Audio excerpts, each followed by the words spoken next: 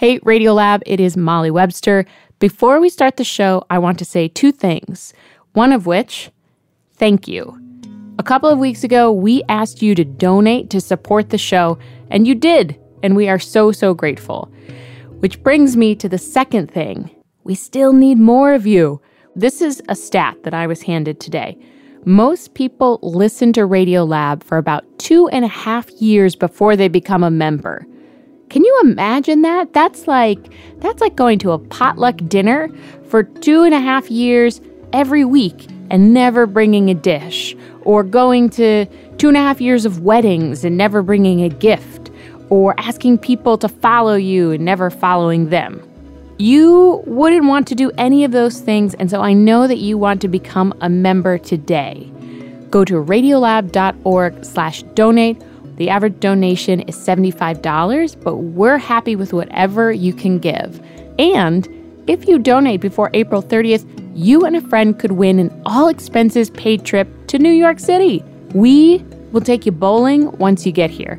So go to radiolab.org/donate, and thank you.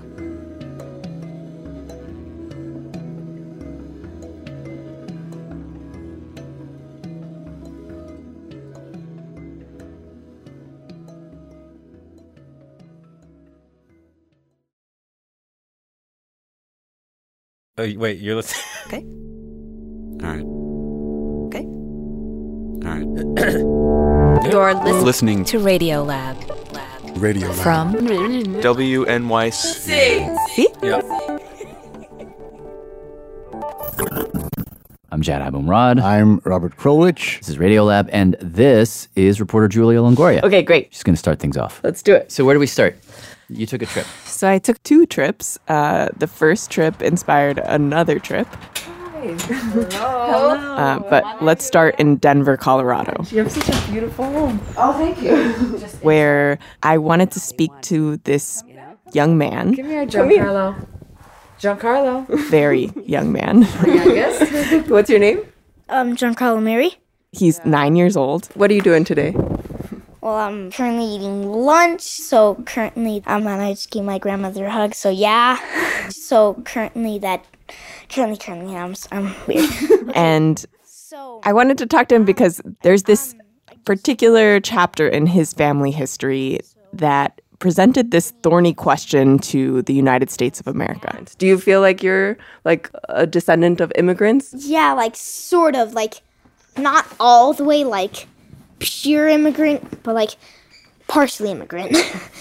Because people from Puerto Rico back then, like 1998, I think, maybe. It was actually 1898. Oh, yeah. Close enough, yeah. And what happened in 1898 was that the United States had gotten sort of grabby. We grabbed the Philippines, we grabbed Guam, and we grabbed Puerto Rico, which is where Giancarlo's family was from. And just a few years after Puerto Rico became part of the U.S. My great-grandmother, it's either great-great or great-grandmother. I don't remember each one. It was his great-great-grandmother, and her name was Isabel Gonzalez. Isabel Gonzalez, she was on a boat. She was on like there used to be like boats going from here. She was traveling alone and pregnant from Puerto Rico to New York City. And when the boat arrived in Ellis Island, these white men would go out and like select like people like, you can't go, not allowed, you can't go, where's your spouse, not allowed. She was stopped at Ellis Island because all women arriving at Ellis Island who were pregnant were stopped and examined, and some of them were turned away. A little historical assist here from Christina Ponce Krause. I'm a professor of law at Columbia. She says when those guys tried to pull Isabel aside, she said, "You can't even stop me, much less question me or get in my way at all. I am coming from Puerto Rico, which is part of the United States. I'm an American citizen. And citizens cannot be stopped at the border." Christina says around this time, a lot of people, a lot of goods, like fruit. There was a shipment of oranges, among other things, started arriving in the U.S. from the newly acquired territories. And all of these new arrivals posed a sort of existential question to the U.S. Are these new colonies part of us? Or are they something else? So a bunch of these cases, like Isabel Gonzalez's case, ended up in the Supreme Court. And they eventually became known collectively as the insular cases. The insular cases. What does insular mean in this context? Insular actually means relating to an island. It also means parochial or closed-minded. At the time, when the United States annexed Puerto Rico, the Philippines, and Guam, it still had territories. It had Oklahoma, it had Arizona, that it had not yet become states. So territories were not new. However, these territories seemed very different to the American public. They had different cultures, different races. They didn't seem American enough. So the judges are dealing with the fact that these new islands are now part of the U.S., but they also have this public opinion in their heads, and they don't want to let these people all the way in. So in the case of Isabel Gonzalez, they ended up saying, we're not going to answer the question of whether Puerto Ricans are actually U.S. citizens. We're just going to say they're not immigrants. And if that's not confusing enough, they went on to say that Puerto Rico is foreign to the United States in a domestic sense. That sounds like nonsense. The dissenters in the case said it sounded like nonsense. Nobody understood exactly what that meant. It's like almost textbook doublethink, right? Like it's like foreign but domestic, Absolutely. But foreign. It's kind of wild. Textbook having it both ways, and therefore having it neither way. And do you feel like you're Puerto Rican?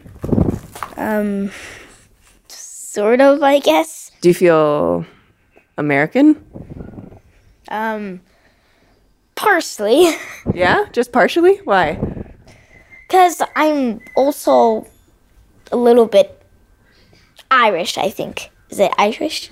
Well, yeah, on You're Dad's French. side, you know, You're French. Your dad's from France, right? A little bit of French. Just back up. Go ahead. And say, so today on Radiolab, we're continuing our thought that we had in the last episode we did about citizenship. Yeah, about what it means to belong to a place or a country. You know, last episode, we spent some time in Switzerland thinking about cowbells. But this time we've got a story that hits a little bit closer to home. Yeah, and this next part is really what blew me away and actually inspired my second trip. Because shortly after the insular cases, Congress stepped in and they passed a law to make it so that anybody born in Puerto Rico is an automatic U.S. citizen. Congress did the same thing for the other major territories. I mean, they can't vote for president, they don't have a vote in Congress, but at least the people born in those territories are automatically U.S. citizens, except for one place. A cluster of tiny little islands in that great blue expanse of the Pacific Ocean between Hawaii and New Zealand called American Samoa.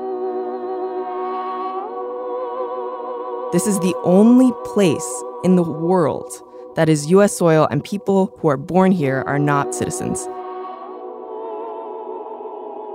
So is that true? Yes. So it's the it's interesting. So it's the only place where the whole my baby was born in the U.S. Therefore that doesn't happen. Correct.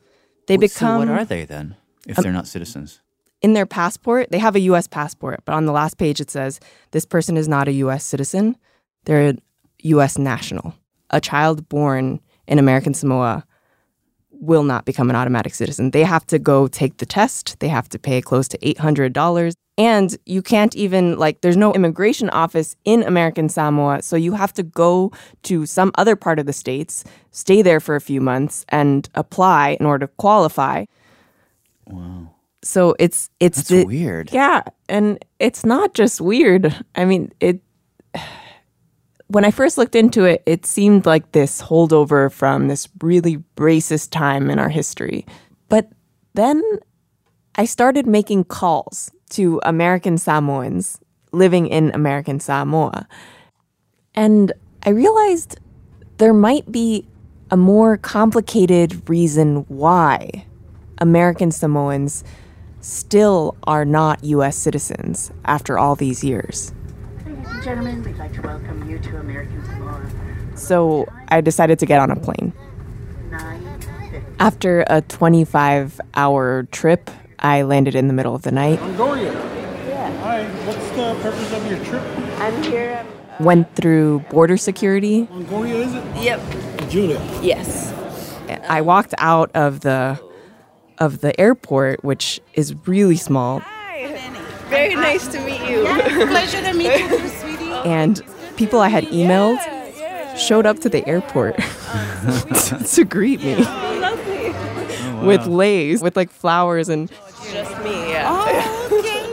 Where are you staying? And I at first I thought it was just like the hotel picking me up, but it was like this woman who I hadn't even talked to on the phone, but she knew I was coming from far away. And then more and more people who I had talked to showed up. Hi. Wait, David Herdrick? So instantly it felt so welcoming. Anyway, I got to my hotel that night. And then the next morning, I stepped out of my hotel. Ocean view. And it was just incredibly gorgeous. Well, I saw the pictures of that trip. What the No one told me it was going to be that beautiful. It was amazing. Huge, lush mountain. Bright green mountains. So many palm trees. Pastel-colored houses tucked into the side of these cliffs. American flag flying high. Just stunning. How big is American Samoa, by the way? Well, it's a cluster of islands, but the main island, Tutuila, is about 50 square miles with about 50,000 people. There's a 2-lane road that seems to be like the main route. There's just one main road that you drive. So if the ocean's on your right, you're probably going east. If the ocean's on your left, you're probably going west. And just, I spent 12 days there, and it was just kind of like riding back and forth with different people, who had different ideas of what the island was about, which was really interesting, seeing the same places through different eyes. Interesting. So there it is, District Court. The first stop I made was to meet with a guy named Charlie. Hi. Yes. Charles Alailima. Really smiley, silver hair, thin-rimmed glasses, wearing a floral shirt and flip-flops. Almost everybody at the courthouse was wearing flip-flops. Julia, this is Chief. And when I caught up with him, he was actually meeting with a couple of Samoan men who were in the middle of a land dispute. Which is basically the rights of the chiefs to control this top of this mountain. Are these your clients? And these are my clients. Okay. But the reason I wanted to talk to Charles is that he has a case right now pending before the federal courts that's basically Isabel Gonzalez in 2019. He's arguing that denying American Samoans birthright citizenship is unconstitutional. So I believe that when you were born in American Samoa, you're American. An unusual American, but you are still one. Now, in Charles' case, he's what some Samoans call afakasi. My mother was born in Auburn, New York. His mom is white and his dad is from Western Samoa, which is not part of the U.S. His parents actually met in the States. His dad was in grad school in D.C. And my father and mother could not get married in Virginia because of the anti-miscegenation laws. This was back in 1900 racism. My mother kept trying to insist that Samoans are not black, they are something different. And she says, no, he looks too dark. But they were actually able to get married in Washington, D.C., and they moved to American Samoa, where Charlie was born. And you'd think that Charlie would be an automatic U.S. citizen. And this was I was born in a U.S. territory, but she had to, because they had to register at the closest embassy. But his mom, a U.S. citizen, actually had to register him in a foreign country. And the closest embassy was Auckland. All the way in New Zealand. You know, it doesn't make any sense. And it's against the principles of the United States. So Charlie says the fact that American Samoans are not automatic citizens by birth? It's hiding a lot of injustices that are going on. Injustices that could be remedied if you didn't say, oh, well, you're a national, right? Mm-hmm. You can be treated differently. Oh, gee, I think you'd be in hiking boots. Should I be? Oh, okay, well. So I drove around with Charlie for a while, and this is where the tsunami really took its toll. This whole area. And everywhere I saw signs of threats of natural disaster. Tsunamis, typhoons, earthquakes. So This was the main center of the government in the beginning. He showed me the town center, which is really just a cluster of pastel-colored buildings. So these are all the old Navy buildings, remnants of the old Navy buildings. And the original U.S. naval base, which is really where this whole thing got started. So the U.S. Navy showed up in American Samoa in the late 1800s. At a time when Samoa was extremely fractured. Germany and the UK were hanging out there too, and there were fights among chiefs across the islands about who owned what turf.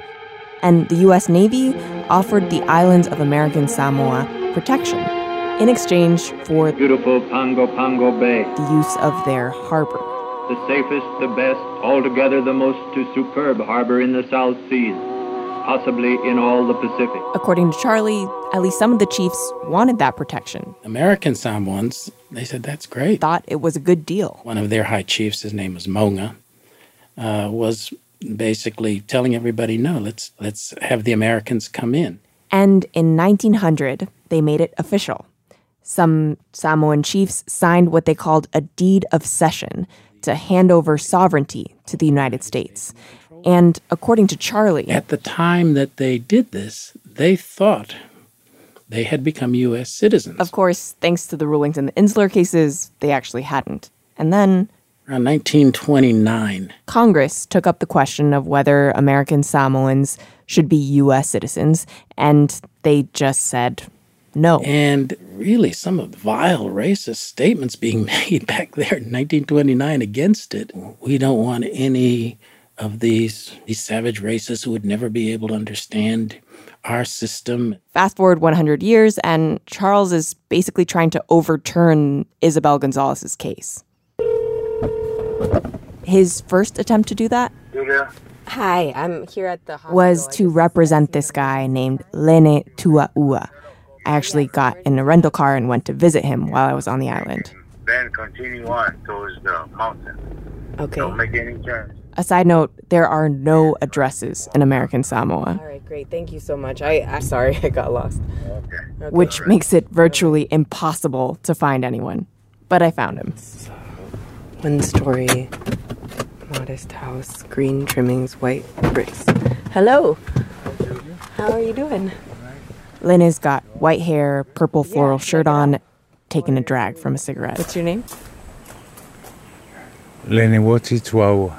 I'm a retiree taking care of family matters here at home. I am not working anymore.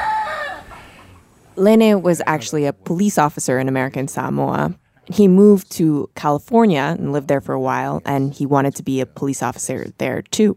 But as soon as they came across my status, they said, well, I'm sorry, you're not a U.S. citizen, so therefore you cannot become a California Highway Patrolman. They told him he would have to become a citizen first, which involved paying hundreds of dollars and taking a test. I simply responded, hell no, I'm not going to do that.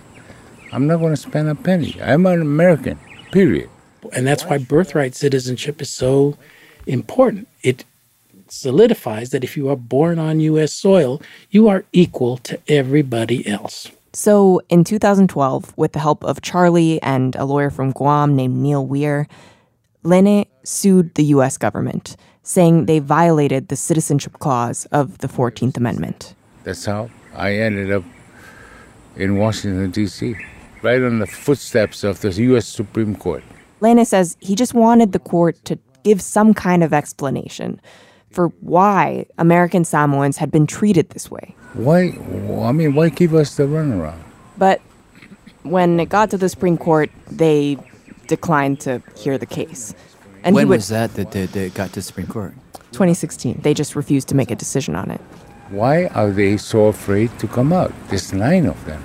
Today, Charlie and Neil have another case going with some American Samoans in Utah. And hopefully this second time around, the Supreme Court will grant our petition, or at least consider. And so, at this point in my trip, I was curious how other American Samoans, even ones who aren't in the States trying to get a job, how they felt about this case and about citizenship.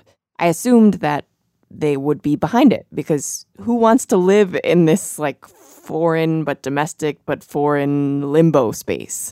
But the following is a public service announcement from the American Samoa Humanities Council and the Office of Political then I talked to this guy. Have you ever read the Constitution of American Samoa?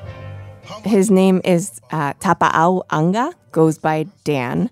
He's on the radio reading from the American Samoan Constitution all the time, which is kind of He's weird. on the radio reading from the Constitution? Yeah, from the American Samoan Constitution. Wow. That's kind of cool, weirdly. The Constitution tell us about the branches of government, how are laws made.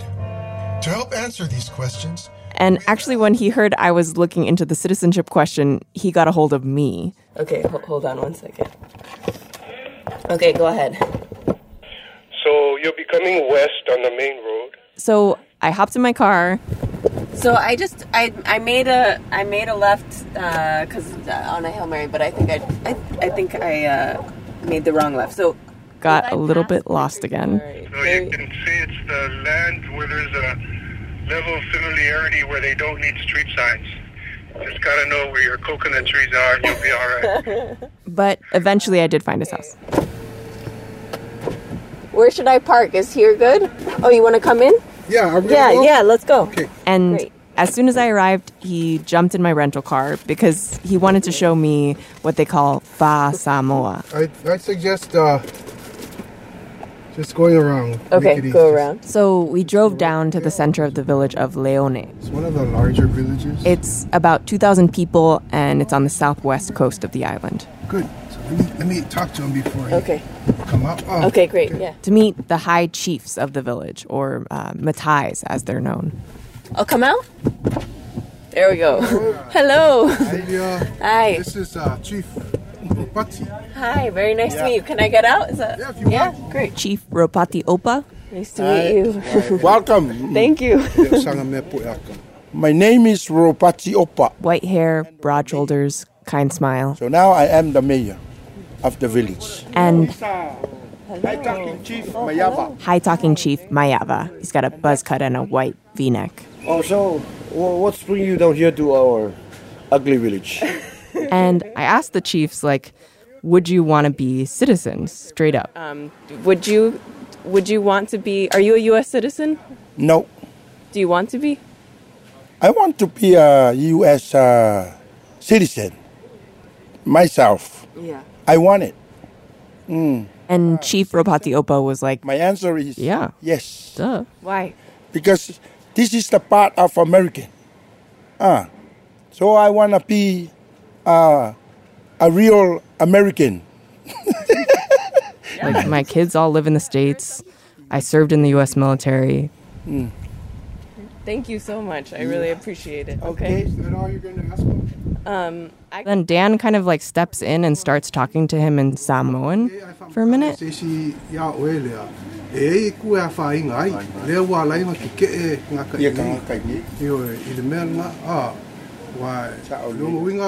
And I was like, what's going on?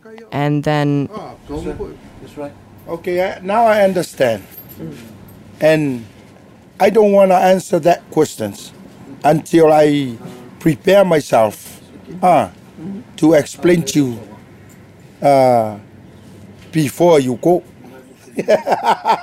I want a minute to think about it, and then okay. And I wasn't really sure what to think about that, but then this bell started to ring. Okay, we can go. And Chief Mayava explained that they have a curfew in the village of Leone on Sundays at 6 p.m. for 15 minutes. Everyone has to stop what they're doing and pray or meditate. Wait, that's the law? This is Yeah, I mean, it's not quite law, but it is the rule in this village and some others, and it is enforced. Huh. And I was talking to the chief when 6 p.m. rolled around and the bell rang, and I was like, oh, what happens now? And he's like, well, I just drive around and make sure that everybody's following the curfew. You want to go take a ride, or you want to go by yourself to hang out? Let's go take a ride, yeah. And then he asked me if I wanted to come along with him, and I was like, yeah. And he was like, okay, great. What's your ride? We'll take your car. So we literally got into my car. Sorry about that. And I'm holding the microphone for the chief as we're doing the ride along. All right, so you tell me where to go. Okay, we're gonna go start from that side. And we just went up and down the main street. It took like a little over 15 minutes. It's a very small village. Sorry, I didn't realize that was a second. And along the street, there are young men. They're called the Aomanga, the young men's club. So these guys just line the streets here? Just line up the street. Lined up in wearing white shirts and red lava-lavas, which are like skirts. Okay. And what do? They just yell at people? They just stand there kind of watching. Turn you.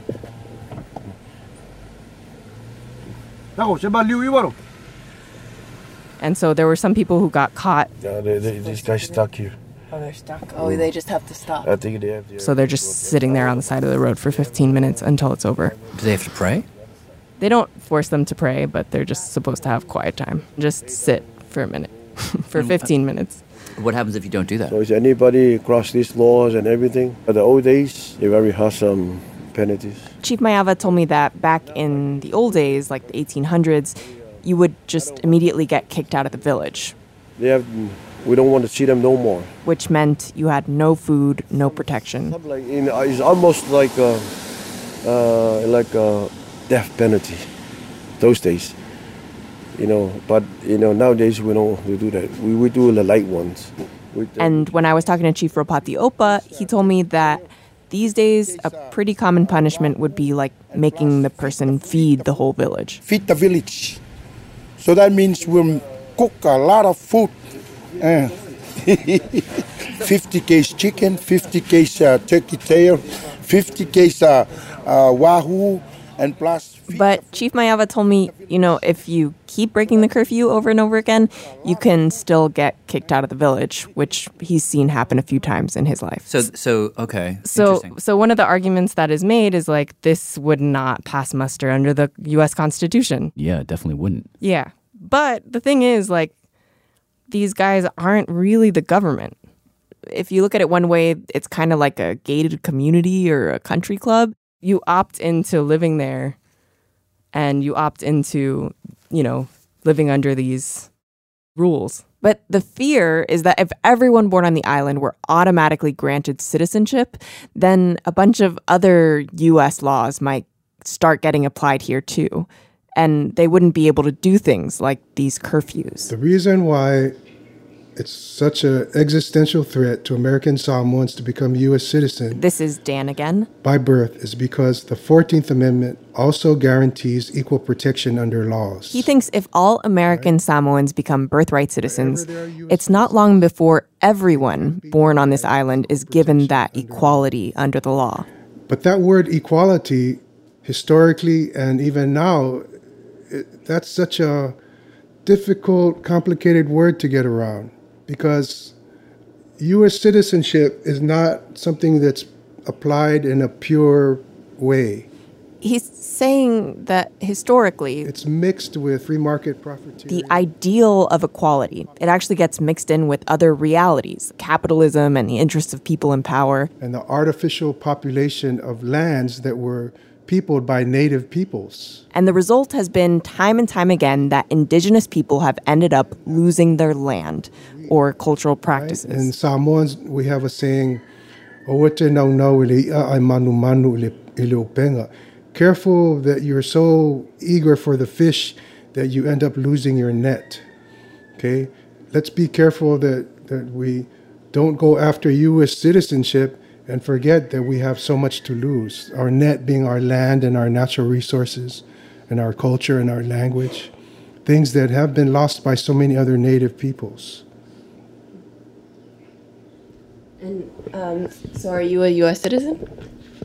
Yes. Yeah. Many people here are U.S. citizens. So are you saying, well, I'm sure you're saying, if you're a U.S. citizen, why shouldn't everyone else become a U.S. citizen? Well, yeah, I guess, like, what is the law? Do you feel, as a U.S. citizen, do you feel like you've lost something? I, as an individual, haven't lost something, because I am part of an extended family that lives on family lands.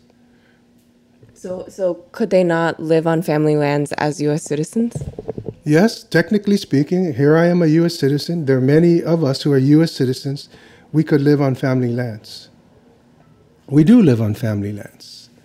Right. So what I want to understand, like, what is it about granting U.S. citizenship, birthright U.S. citizenship to Samoans? I guess I have to paint the picture even more. And then he explained to me that there's a law in American Samoa that says you have to be 50% blood, Samoan blood, to own land. Like, even if a Samoan person wanted to sell me or, like, give me their land, they couldn't by law. So someone from some country, say, everyone picks on China these days, so maybe someone from China moves here. And the law has changed, and the law says anyone born here is a U.S. citizen. Okay? So this person here from China, builds a business, becomes a wealthy businessman from China. And one day he wants to buy land. And the laws say, well, no, we can't sell you these lands. Okay? But he says, no, I want to buy that land, and I have the right to buy that land. Okay? That's what I'm talking about. That's the threat. Finally, he was like, think about it. Like, if everyone born here is a birthright citizen and everyone has equal rights here, it's not long before a Chinese person is born here that's a U.S. citizen. They have equal rights to the land as Samoans do. And Dan thinks they could sue to make that blood Samoan law illegal. So maybe not in one generation, but in a couple generations, blood Samoans would lose their land. That's the threat. I guess you have to imagine what would Hawaii be like if they didn't lose all their lands the way that they had. See, to us, Hawaii is what we never want to become. You land at the airport in Hawaii, who do you see? Where are the Hawaiians? For us to look at Hawaii is to look at a sad story, So, but everything I say, you have to also remember we're a loyal and patriotic people. It's worth pointing out that American Samoa has one of the highest rates of military enlistment of any U.S. state or territory. They say the Pledge of Allegiance at school in the morning. They learn U.S. history, learn about the U.S. Constitution. But this is still our home, right? And we still have to protect it. Do you think what's happening here, the land, the curfews, this sort of thing, do you think it's unconstitutional? I can give you literature that says it's repugnant to the U.S. Constitution. So you do think it's unconstitutional? You think it's unconstitutional, or people say I'm not saying it's unconstitutional, but we do understand that there is a view that it is considered racist and unconstitutional. But it's also, it gives us a chance to survive.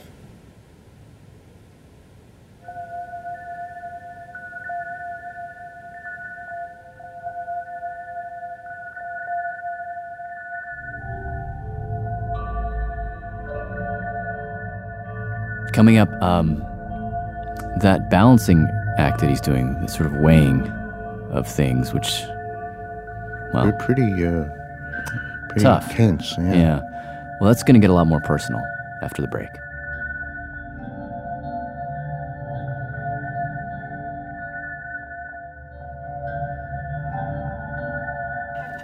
Hi, this is Megan, and I'm calling from cloudy Ithaca, New York. Radiolab is supported in part by the Alfred P. Sloan Foundation, enhancing public understanding of science and technology in the modern world.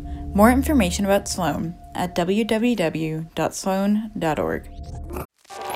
Radiolab is supported by Progressive Insurance. What if comparing car insurance rates was as easy as putting on your favorite podcast?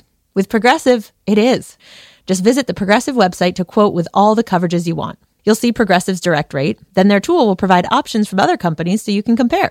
All you need to do is choose the rate and coverage you like. Quote today at Progressive.com to join the over 28 million drivers who trust Progressive.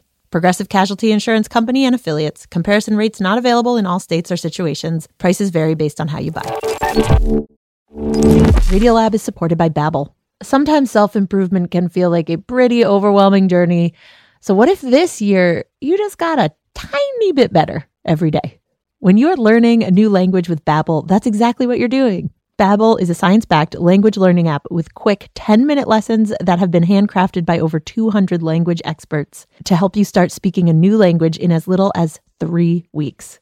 You can learn everything you need to have real-world conversations, café s'il vous plaît, from vocabulary words to culture and more.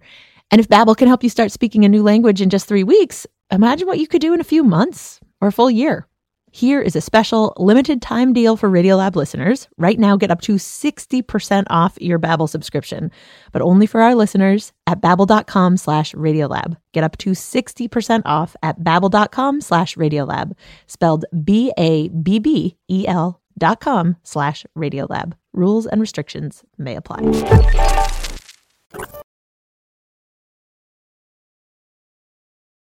Hey, I'm Chad Abumrad. I'm Robert Krulwich. Radiolab. We are back with Julia Longoria's story about, well, the question before us is, should people born in American Samoa be automatically citizens of the United States of America? That's the question, just because they're born there. Exactly. And before the break, we heard about some land ownership laws that are constitutionally questionable. Yes. Yeah. And the more people I talk to, the more tangled the reality of blood laws for land ownership got. Hi, how's it going? Can I get in? All right. Because you kind of run out of people to marry. So, okay, first just say your name. Genevieve Bettina Gregg. I talked to this one woman, Genevieve Gregg, who runs a tour company there. And how long have you lived here? My whole life, except for 7 years. I lived in California. And one of the first things she told me was, I have a feeling that I'm like, this island's so small. Who are you going to marry, right? So basically there has to be intermarriage. Yeah, there you go. Well, the running joke here is like when I get 2 invitations for the same wedding, then we know, oh, there we go. That's a family member and a family member. Incest is the best, they say, don't they? No, I'm just kidding. Oh, man. Okay, this is like that show, Cash Cab Confessional. This is totally what we're doing right now. Now, Genevieve herself... I'm only 25%. Samoan. Yes. Her mom is half Samoan. And my dad is Canadian. But when I was younger, I never knew I was white. I never knew I was white till I went to California after high school. She says she realized she was white one time at a bar in California when someone was like, "You're like the whitest girl in the bar." I'm like, okay, never mind. Whatever that means, let's go. And it's funny, at one point, we pick up her friend. What's up? Told you I look like crap. What the heck? Okay, so this is Julia. Hi. Hi. Whose name is Tuma'i Snow, goes by Ma'i. We call her the white girl. We do.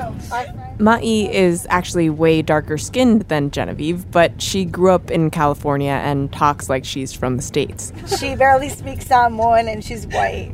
She's so white. I do speak Samoan, Fafetai Lava. What does that mean? Thank you very much. Thank you very much. But we laugh because she's so, you're the darkest Palangi. Darkest Palangi. That's the Samoan word for white person. And I'm the whitest Samoan. Wait a second, I'm a little confused. Who's who now? The point is, Ma'i is 100% blood Samoan, but she's not that culturally Samoan. She doesn't speak the language very well. She's only spent a few years there. Whereas Genevieve is very culturally Samoan, has spent most of her life there, speaks perfect Samoan. But because she and her sisters are only 25% Samoan blood... Because we're not 50%? She can't technically own land in American Samoa. Her mom recently passed away and tried to bequeath land to her and her sisters. Even if it was written in a will that it was us we inherited it, we can't get it. Because we're not 50%. And this blood law affects Ma'i so because of her son, Samuel. Oh. Samuel having a rough day. who she brought along in the car. I've never seen him do that. He's just so... Ma'i took away his video game and he freaked out. What's going on? I'm having a full-on meltdown over here. Oh my gosh. Yes, my son, he's drama, so... As you can see. Anyway, it affects her son because his dad is American without one drop of Samoan blood. This kid is Afokasi right now. Afokasi is half caste. Half. So Samuel's kids will only be able to own land if he has them with a half or full-blood Samoan. So, like, I made a joke the other night. I'm like, well, I guess he's going to have to marry Samoan. Cousin. You have to marry Samoan cousin. I'm like, just have Samoan kids. You can marry a white girl if you want. Like, Mom, I got my classmate pregnant. Is she Samoan? That's okay.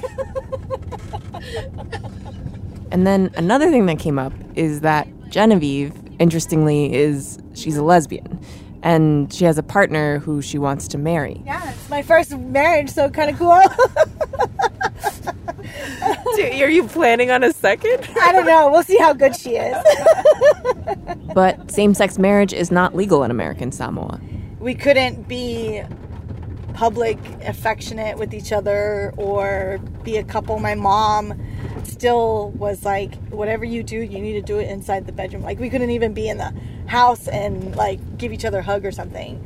So it was really tough. We went through a couple years of really rocky relationship. And then, yeah. So here you've got Genevieve and Ma'i, two people who, if the Constitution applied here the way it does in the States, it seems like their problems would be solved. Genevieve would get her land, and Ma'i's son could have kids with whoever he wants to, and maybe Genevieve down the road could marry whoever she wants to. Do you wish you could get married here? Yes and no. I mean, see, I don't have the same views as other gay people. Like, I'm a Republican, and people always ask me, how can you be gay and a Republican and a female, right? I have certain views, like I'd rather have financial stability at the end of the day than be able to get married to someone, you know? I'd rather be rich and with someone than poor and married, because in the end, we're going to divorce either way, right? Like, this is my first time in American Samoa, and I don't know, like, I don't know anything. What do I know? but I'm like trying to think about, like, growing up, I'm like, oh, being a U.S. citizen, like, matters, and it's like it comes with all of these rights, like freedom of speech, freedom of religion, freedom of like equality under the law and stuff like that. So that doesn't matter here. Our here is we have a Matai system, so all that stuff is out the fucking door. It doesn't matter. We're freedom of speech until they say, shh, I'm speaking. Do not speak. Go get coffee for everybody. So that doesn't take place here, dude.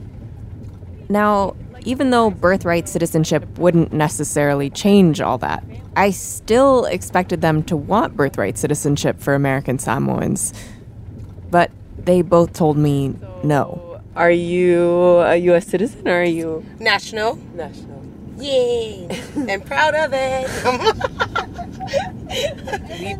We have land that an American cannot get. What if the lands were to be preserved and then things like same-sex marriage, things like free speech, fundamental rights that you have in the Constitution would be enforced? The Mataisan government couldn't deny you those things. Who would enforce it? People could sue in federal court. And enforce that? Yeah. I don't think that really matters here. That's like U.S. problems. But yeah, see, that's the thing. Our like, so granted. I don't think people will care about that shit here, dude. Before Ma'i moved here, she was living in California. She married an American, bought a house. All those things that I once thought were so important when I was living in the States is nothing here. Nothing. What changed? Like, what changed? Yeah, like in you. Like, did you notice something change in you? Oh, yeah. I love this place. I will never move back to the States. What changed? My kids my kids being raised out here changed. I get to spend more time with my kids. I think that, and we get to spend more time as a family. You know, owning our own business. We would never be able to do that in the States. You know, people who buy a house in the States, like, oh man, you made it or whatever. You bought a house, you're a homeowner. Fuck that. I'm like, no way. That we've learned that was such bullshit. We don't use credit anymore. We don't use none of that fucking shit that they have out there. We don't. We are not in debt. We are content with what we have here. We're happy. Preach. I was so blinded by what life truly should be. Just live life. We live life every day here, and I love it. I love it. And it, like a lot of that is a lot of that like the fact that you do have land, like you own land. Mm-hmm. Yeah. Yep, all of it. But at the same time, they did both agree that these land ownership laws about blood are kind of messed up. And Charlie Alailima, the lawyer on that citizenship case we mentioned, that's what he thinks too. I mean, they all know it's stupid. I mean, I had one. Genevieve actually asked him to help try to get her mom's land. That's this whole citizenship case again, you know, that somehow you're special down here, that you're entitled and able to do a lot of these things that are patently unconstitutional and even worse in my mind, it's un-Samoan. That's not... He actually does want to preserve Samoan ownership of lands, but just to do it in some other way, because he thinks the blood rules are just illegal and that they're basically a kind of Jim Crow law. So there was a case actually 2 years ago. Mm-hmm. This guy... And I try to explain to Ma'i and Genevieve that you could see the fight for citizenship as a fight against the insular cases, in which the Supreme Court justices called territories like American Samoa, quote, possessions inhabited by alien races, and said they were unfit for Anglo-Saxon legal traditions. He thought it was very racist, and he wanted the U.S. government... Over it. Go ahead. I'm sorry. Finish. Yeah. Go ahead. Yeah, to explain like that, because he feels like Samoans are in a limbo a little bit legally. Well, let's go back to the 1900s. I'll tell you what the and to figure out what the U.S. government has to say about this. Jesus Christ! Move on with your life. What is he doing? Is he at home right now? Yeah, let's go. Cash cab confessional. Another person to pick up. Is he working? Did we find his guys back? And honestly, leaving the car with those two, it did make me wonder, how common is their perspective on the island? So my name's Julia Longoria. I spent a bunch of time wandering around over the next couple days, taking a very informal poll. Do you mind if I ask you a couple questions? Is that okay? Go ahead. If it were put to a vote, would you make American Samoans automatic citizens? Would you vote to become a U.S. citizen? No. No? And at first, it seemed like it was just a lot of no. No, because I always got to be mindful of what happened to Guam when the states took over Guam. We're truly blessed in the sense that we were able to keep our culture, our land. This one Samoan veteran. My name is Chief Pulu. With the Make America Great Again baseball cap. I support the President of the United States. Told me, I don't want to be a U.S. citizen. I'd rather be a U.S. national. I don't want a Japanese or a Chinese. And it's the same, U.S., I'd rather be a Samoan, What did you order here? A fish fillet. And then, interestingly, at McDonald's... Like at birth, like to automatically become citizens. What do you think of that idea? I think that's a great idea because that's going to be a fair. I got only yeses. I think that'd be great because gay marriage. Wanvafafine, as they're called, which are men at birth but end up dressing like women. Here we do have partners, we do live with them, but... who are kind of accepted in society, but they're just not allowed to marry who they want to marry. It's not recognized by law, but that's totally okay in the U.S. And in particular, when I talk to immigrants... I'm Korean, From Korea, China, the Philippines, Tonga, most of them wanted citizenship. Easier, better, citizenship is automatically granted. Yeah. Of course, why not? I wish. Maybe God help me. For the non-American nationals that are, they probably think, oh wow, that would be great if they become citizens. And this is something else that Charlie Alolima brought up with me. I guess you had kind of started to talk about injustices here that are kind of swept under the rug without citizenship. I think mostly it is how immigration will be handled. In American Samoa, he told me, you have immigrants coming to the island for work.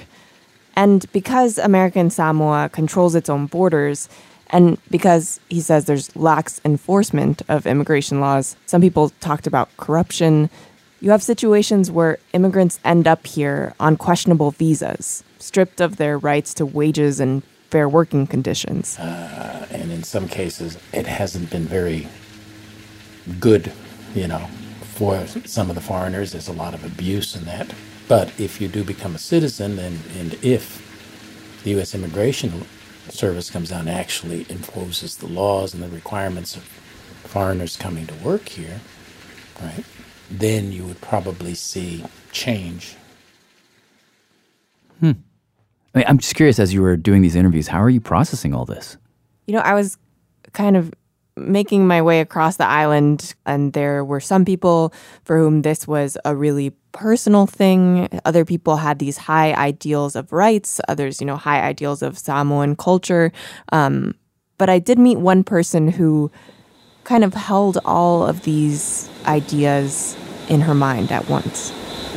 Welcome. Thank you. Candyman, Tisa's Very partner. Nice to meet you. Her name is Tisa Famuli. Hello, I'm the infamous Tisa woman from the famous Barefoot Bar in the South Pacific. She runs Tisa's Barefoot Bar. It's a series of fales, or grass roof wooden structures on stilts. This structure, I built this. Me and Candyman built this. It's beautiful. Thank you. You like it? Yeah. It's pretty magical.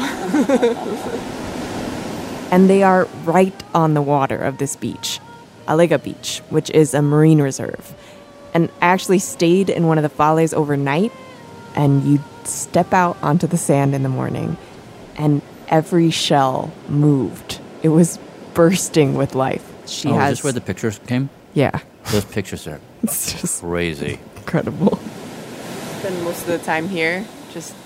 No, I travel a little bit. I've been around. Yeah. I've tested out many trails to see how far I get. Oh, yeah? Trails of life.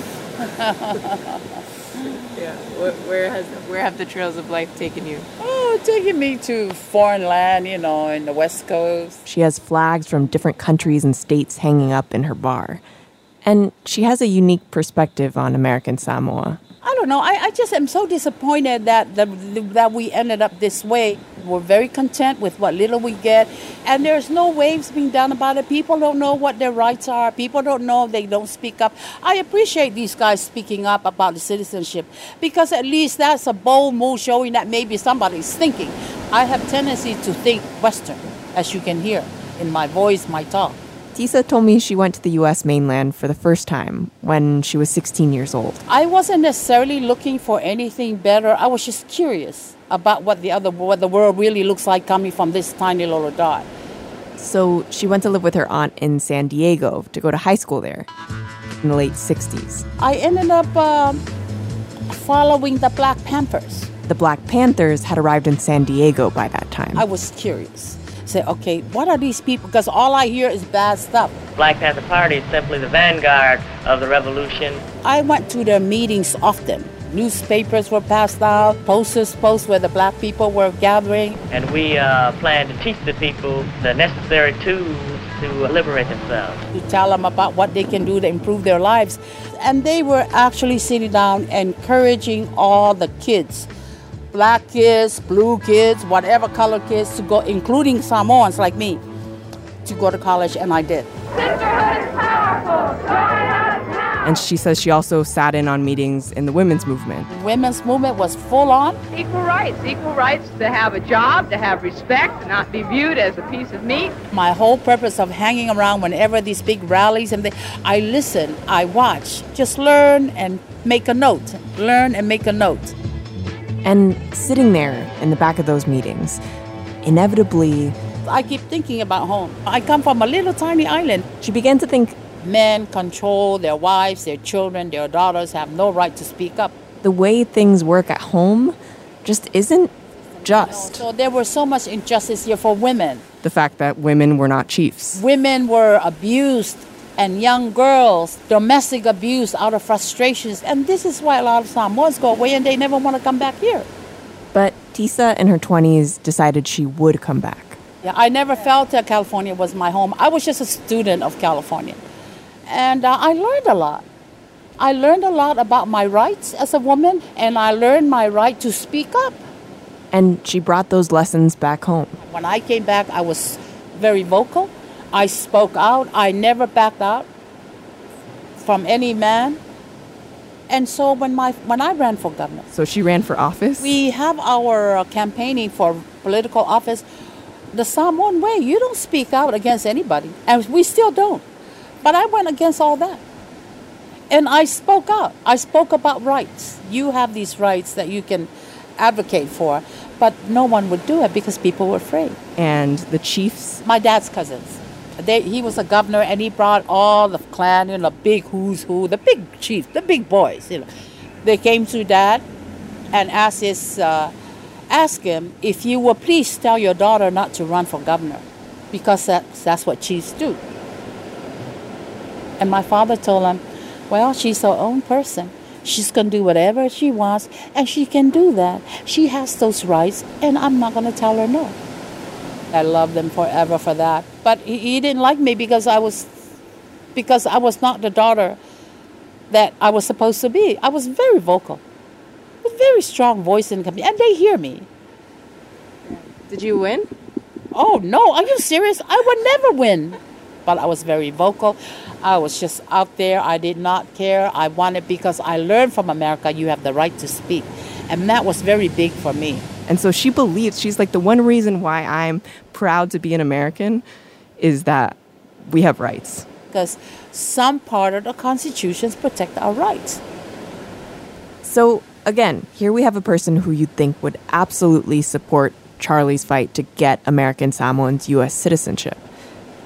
But no, I hope not. It's not a good idea. At the end of the day, it's still the wrong thing to address.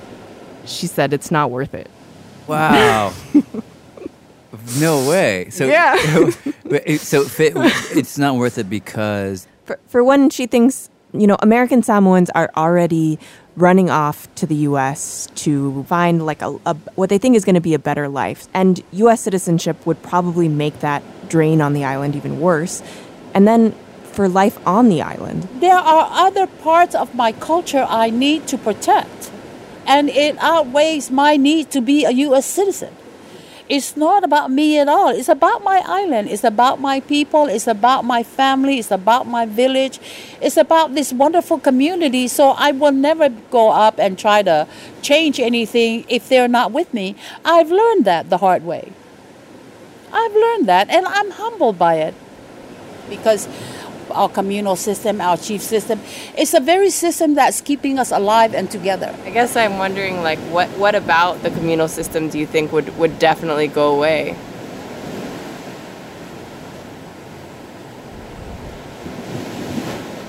What is it about the communal system that is completely incompatible with being a citizen?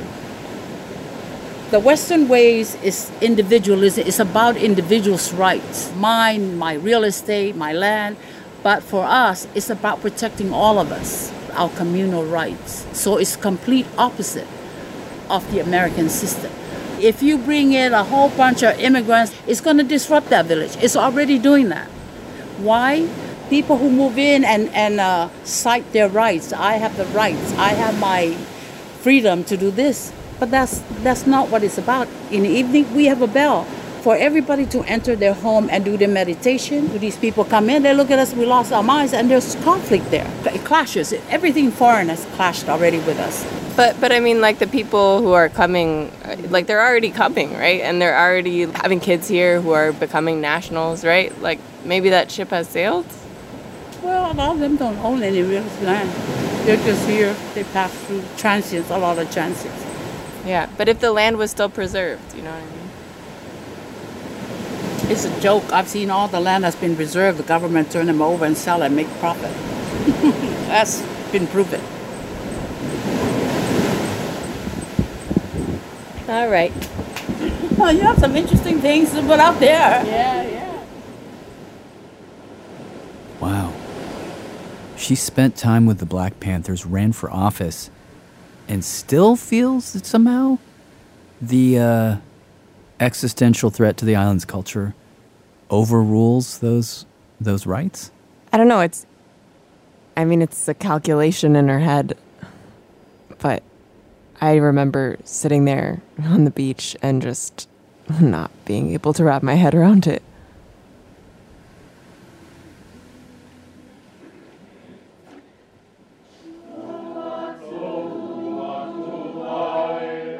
I spent 2 Sundays in American Samoa. I went to church services. Not everybody goes to church, but the island is about 98% Christian. And many people told me it's the center of Fa Samoa.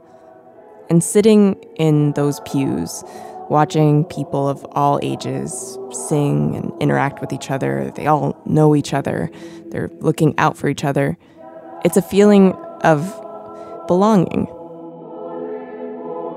And citizenship is about belonging. But belonging to the U.S. tends to come with its own set of rights and responsibilities. And it struck me that these set of ideals, which I hold so dear, so many of us hold so dear, that people here would see them as a threat to their survival.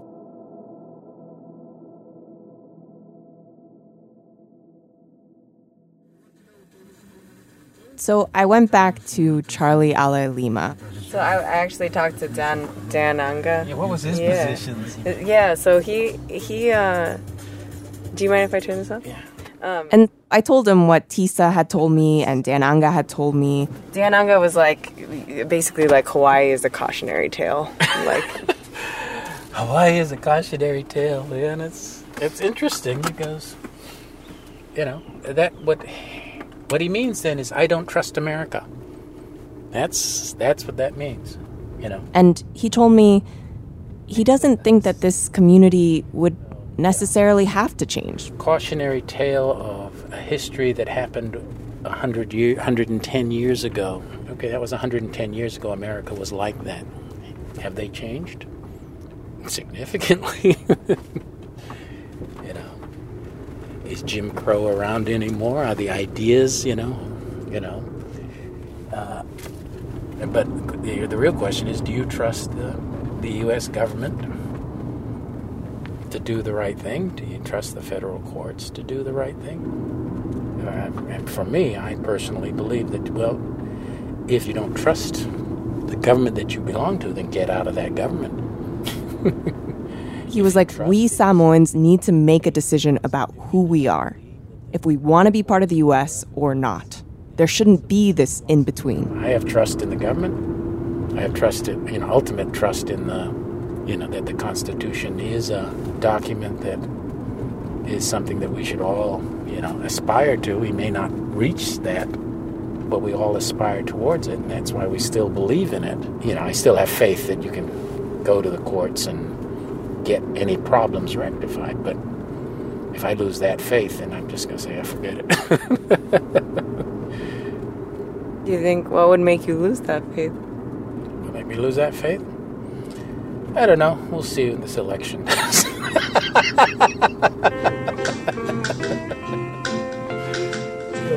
see over the next few election cycles.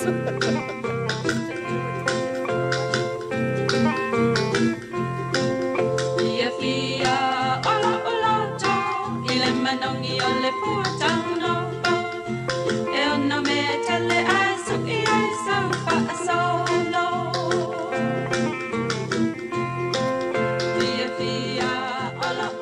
producer Julia Longoria. This story was reported and produced by Julia. Also, special thanks to Sam Ehrman, whose book Almost Citizens tells the story of Isabel Gonzalez. Doug Mack, author of The Not Quite States of America, which helped inspire the story. And to Belinda Torres-Mary and John Torres and the Torres family for welcoming us to their home. And thank you to Pongo Pongo Tours. Oh, I'd like to say thank you again to Pongo Pongo Tradewind Tours. Oh, yes. Thank you. I forgot the Tradewind. Yeah. And Fanina Ada and her family. And to Justin Manga. Professor Daniel Hall and David Herdrick. Neil Weir and Equally American, which is his organization. Yeah. And it's time to sail off, I think, right? It is. Okay. So we'll see you the next time. Yeah. I'm Jad Abumrad. I'm Robert Krulwich. Thanks for listening.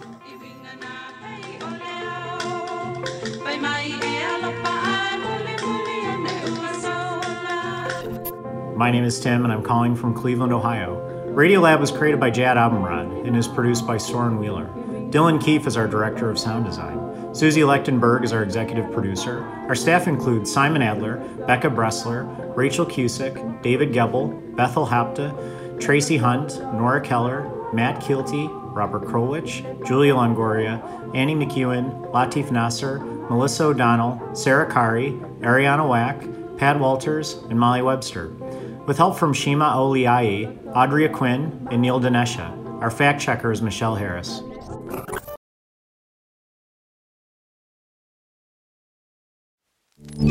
Radiolab is supported by Cozy Earth. When you think about summer comfort, words like breezy or soft maybe come to mind. With Cozy Earth's luxurious bedding and loungewear, you'll get the comfort of home wherever you roam, allowing you to elevate your summer getaway no matter where or even if you're getting away. Cozy Earth bedding is temperature regulating and made from top-notch materials, including viscose from bamboo that can turn any living or sleeping space into a sanctuary of luxury and comfort. Their loungewear and pajamas offer you their signature level of comfort while maintaining an elegant fit, so you can look cute and be comfy even if you're taking a long flight or car trip. Cozy Earth provided an exclusive offer for Radiolab listeners. Get 35% off site-wide when you use the code RADIOLAB at www.cozyearth.com. That's 35% off at cozyearth.com, code RADIOLAB. Discover your next destination for ultimate comfort at Cozy Earth.